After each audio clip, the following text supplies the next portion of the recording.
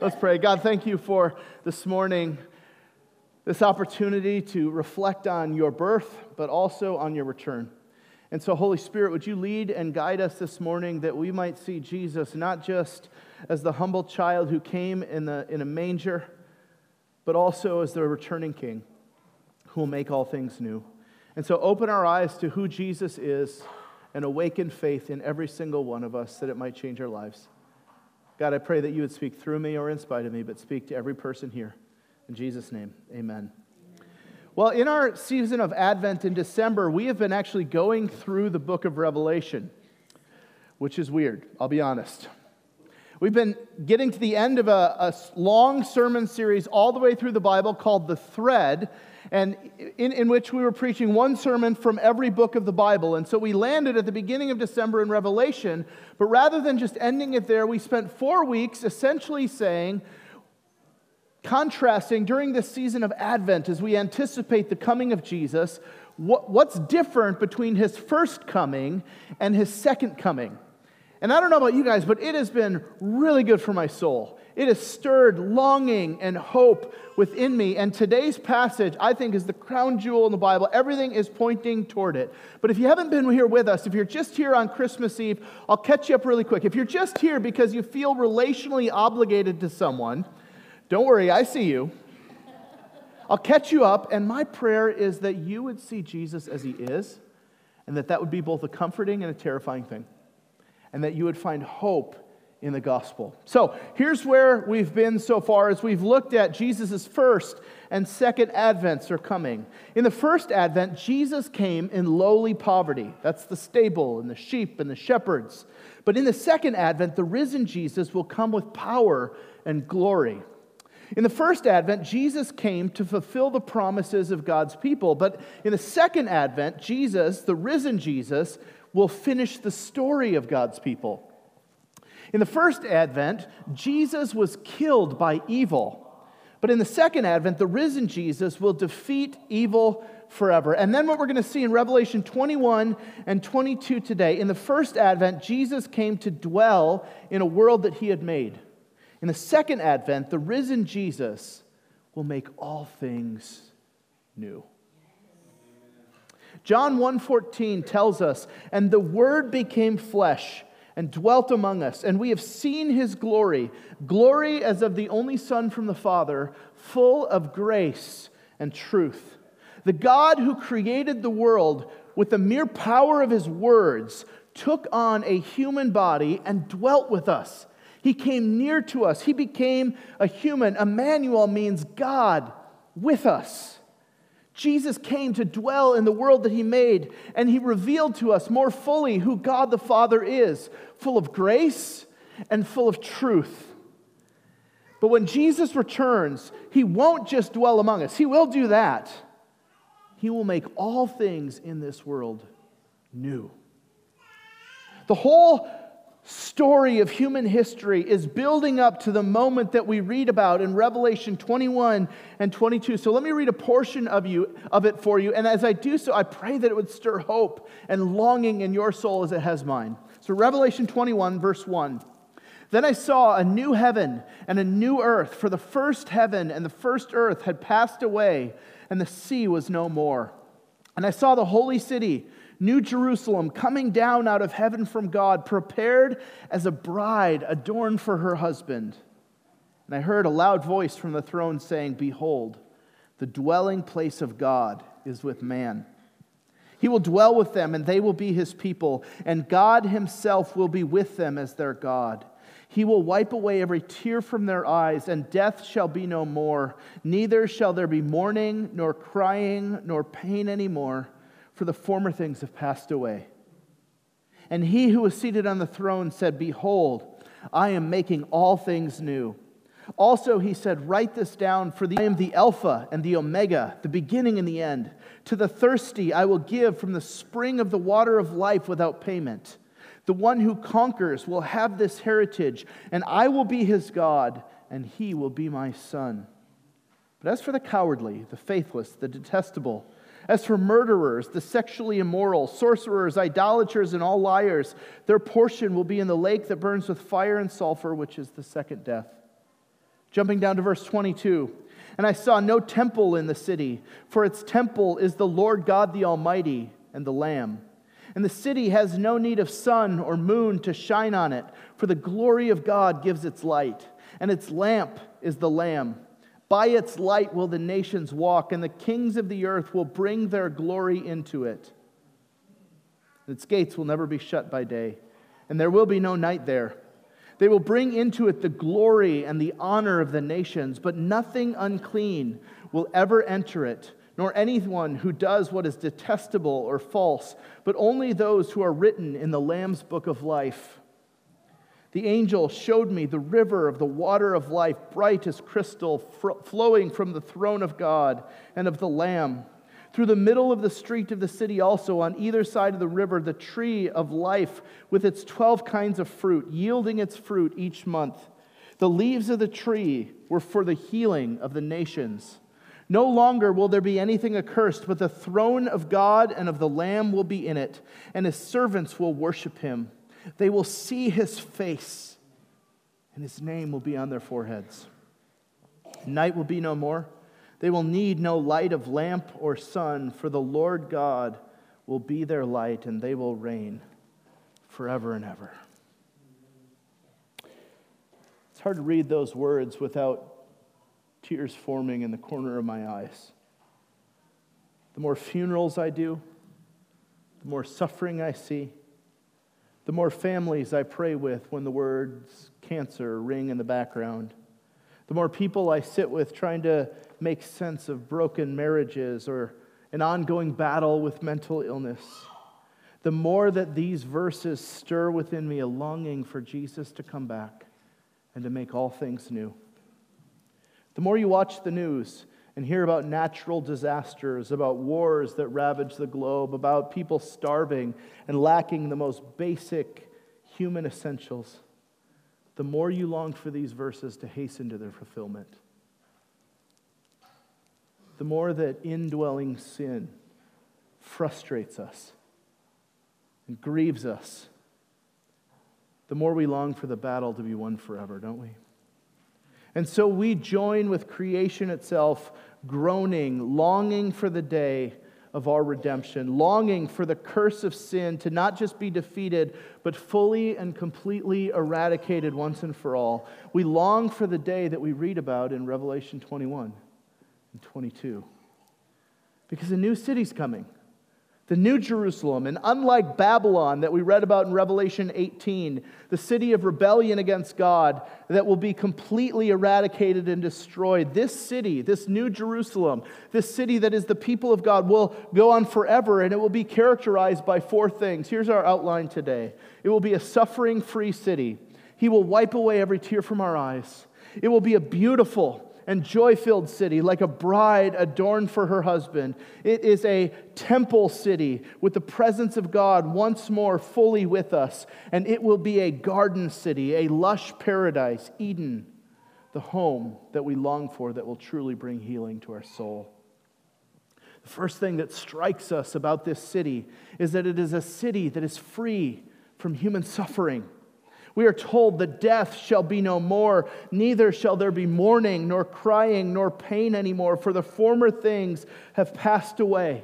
See, in dying and rising from the dead, Jesus has now defeated death. He has overcome the curse of sin, and so that when He comes, He will make all things new, and there will be no more death or suffering or pain in this new city. And all of us who have lost a loved one, suffered the loss of pain and grief, having to say goodbye way too soon, hear this and we say amen and are filled with longing for that day.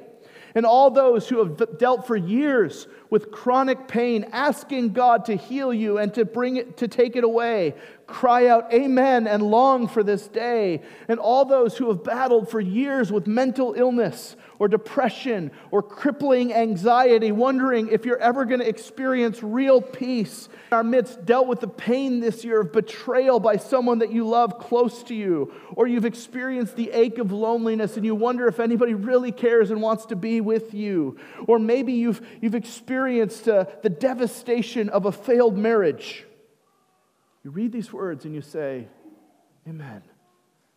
You long for that day in a new way this year. Kids, can you imagine life without any more sadness? Without any more pain? No more getting sick? No more fights with your siblings? No more struggle to share your toys? That's what those who put their hope in Jesus can long for. That's what those who believe in Him can hope for. And you too can hope for this day when Jesus returns and makes all things new. But it's interesting that when we talk about suffering, God doesn't just promise to eradicate suffering in general. He gets way more personal than that. We read in verse 4, He will wipe away every tear from their eye. You see, suffering is so deeply personal, isn't it?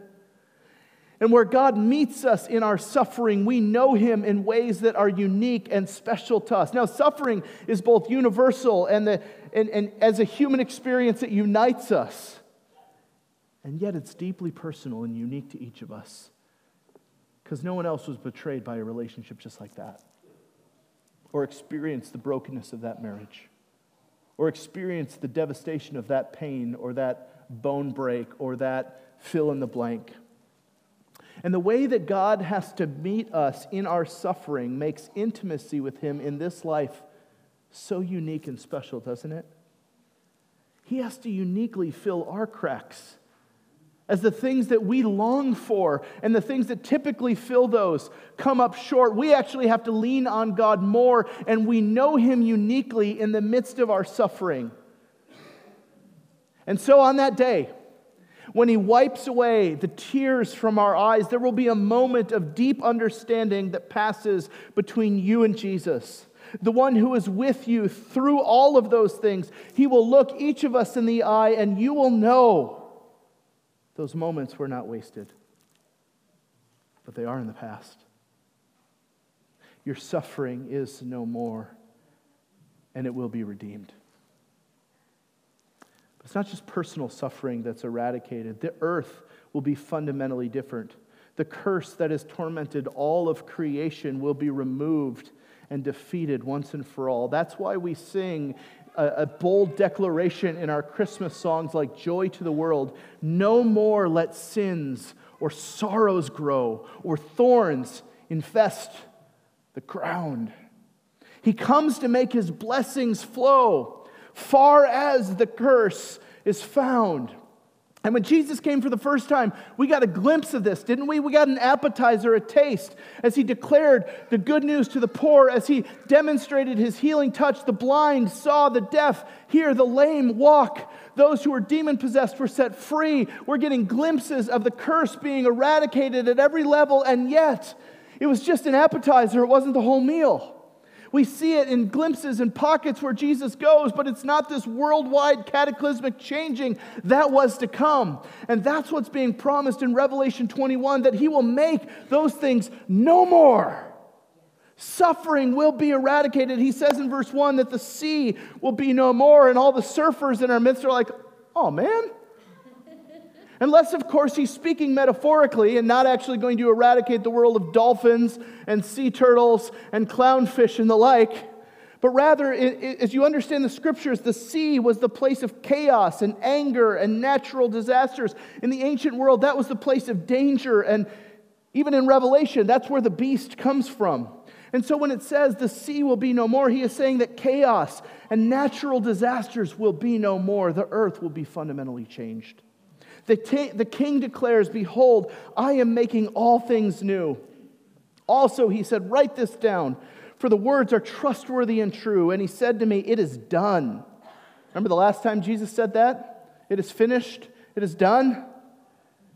He says, it is done. I am the Alpha, the Omega, the beginning and the end. To the thirsty I will give from the spring of the water of life without payment. The one who conquers will have this heritage, and He will be his God, and he will be my son. This city will be safe, and it will be free from human suffering, but it will also be beautiful and filled with joy, like a bride adorned for her wedding day. As a pastor, especially a pastor of a young church, I have the privilege of officiating a lot of weddings. And let me tell you, there are very few things like a bride on her wedding day. It takes a while for her to prepare dresses and makeup and hair and nails and all the stuff I'm not actually all that interested in. But I have never been at a wedding where the bride wasn't radiant. And she is the center of attention. And when she starts walking down the aisle, everybody stands and all eyes focus on her. But as the pastor who's officiating, in that moment, I almost always look just to the left of me and I see the groom's face. My favorite part of the wedding. And sometimes I feel like I got to catch him, right? Like he's just stunned, right? That is the picture that we are meant to get in our minds of the New Jerusalem coming. It is a city, but it is also a people, and she is beautiful. We are beautiful. We are finally as we should be.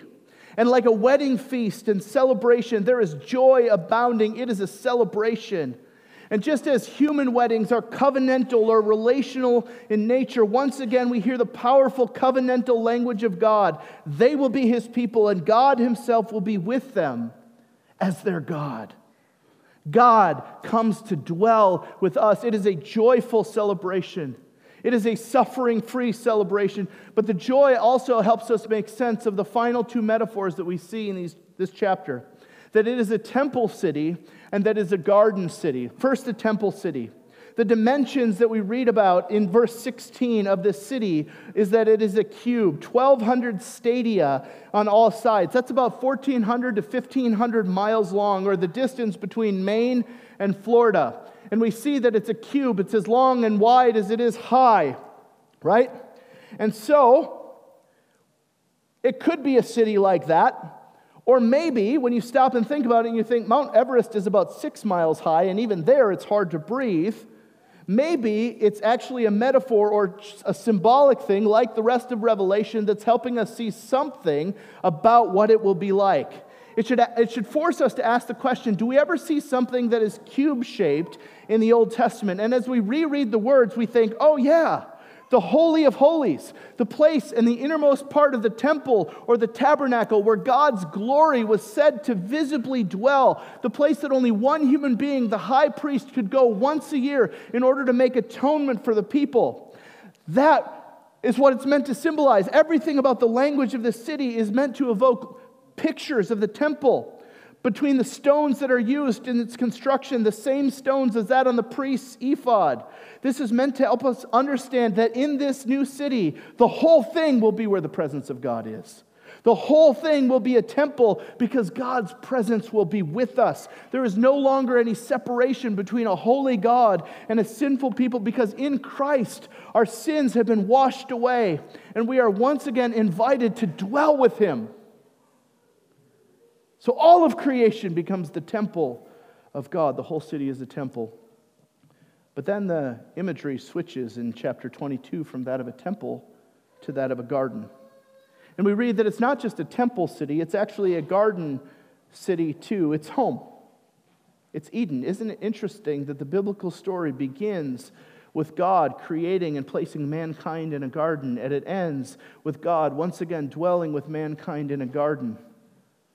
Begins and ends in the same place. Inside the city is where the garden is, that God walks with His people. We are no longer separated from Him. We are home. And we read about a tree there, the tree of life, meant to evoke images of Genesis 2 and 3, but also images of the cross. But this tree then produces fruit that then becomes the healing of all the nations. And there is a river there, which is an allusion to Ezekiel 47, a river that flows from the temple that brings life and freshness to all that it encounters. All of these illustrations are pointing ahead to one thing. We will be with Him. We'll dwell with Him. The story of Christmas is the story of Emmanuel, God crossing the chasm to dwell near us. But none of us would argue that He's here like He was here. But in the future, we see that God will once again dwell with His people, and that will be the place of greatest joy and safety and intimacy and life. That is what our hearts and our souls long for more than anything. See, I would rather live in a tiny shack with Liz than in a mansion without her. It's not even a hard question, because I would rather be with her. than not with her. I would rather celebrate Christmas with saltine crackers and gifts bought from the dollar store than celebrate Christmas without one of my kids there because something tragic happened. And I bet you would too. See, these relationships, while sweet, don't even begin to compare with the relationship between God and His people. The relationship that we're meant to have with Him. What makes heaven so amazing is that God is there with us. Not just the absence of suffering, which will be great. Not just the reunion of loved ones who also love Christ, which I can't wait for. But Jesus will be fully and completely with His people. Our faith will become sight. It won't just be spiritual anymore. That's what makes heaven, heaven. A union of heaven and earth. It is a suffering-free city. It is a beautiful and a joy-filled city. It is a temple city. And it is a garden city. And I can't wait. And Christmas has a way of creating all kinds of longings in us that no human celebration can fully fulfill. You ever get that sense after Christmas of like, that was good, it wasn't quite what I was longing for? It's because it's meant to echo something deeper. It's meant to point ahead to this day when Jesus comes back and He makes all things new. Now, these promises are also coupled with some warnings that make it feel all the Christmas feels, doesn't it? The one who conquers will have this heritage, and I will be his God, and he will be my son. And we're like, yes! And then it warns us in verse 8, but as for the cowardly, the faithless, the detestable, the murderers, the sexually immoral, sorcerers, idolaters, and all liars, their portion will be in the lake that burns with fire and sulfur, which is the second death. And we're like, well, Merry Christmas. So how do I have the first heritage, not the second? I mean, some of you are like, well, no sorcery this morning, right? But maybe a little lie. Maybe a broken promise. Maybe you didn't murder anyone, but if we're honest with some of the commands of the Bible, this warning actually hits us kind of hard, and we're like, wait a second. I'm the cowardly, the faithless, the detestable. How do I have the first heritage? And the answer to that question is the good news of the gospel. I see that the life and death and resurrection of Jesus were done for me. That my sin separated me from God, but Christmas helps us to celebrate God drawing close to us. He took on our humanity. He lived the perfect life that we should have lived, but didn't. And He did it without sin.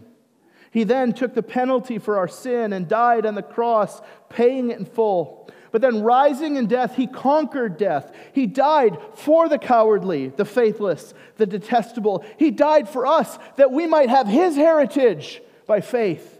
And so how do I become one of those conquerors? I trust in the Son and what He has done. I long for His return. I trust in His finished work rather than my own, and I believe the good news of the gospel.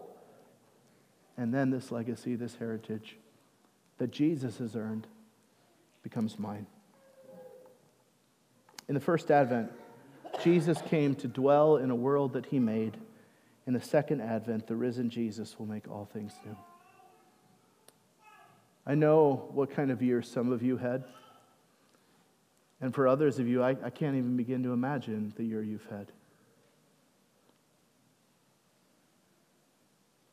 But there will be a day when your pain and your suffering is no more. And He will wipe away every tear from your eye.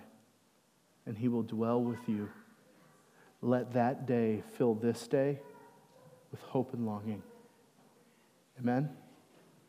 And so as the people of God, we pray the prayer that Revelation ends with, which is this: Amen. Come, Lord Jesus. Let's pray. God, we thank You that as we ponder the first coming of Jesus, that we can also look forward with great hope to His second. God, this world is both beautiful and it is broken. You have come to redeem, and You have begun making things new, and yet there is so much old that remains. And so we long for the day when suffering will be at an end. We long for the day when joy will be the norm.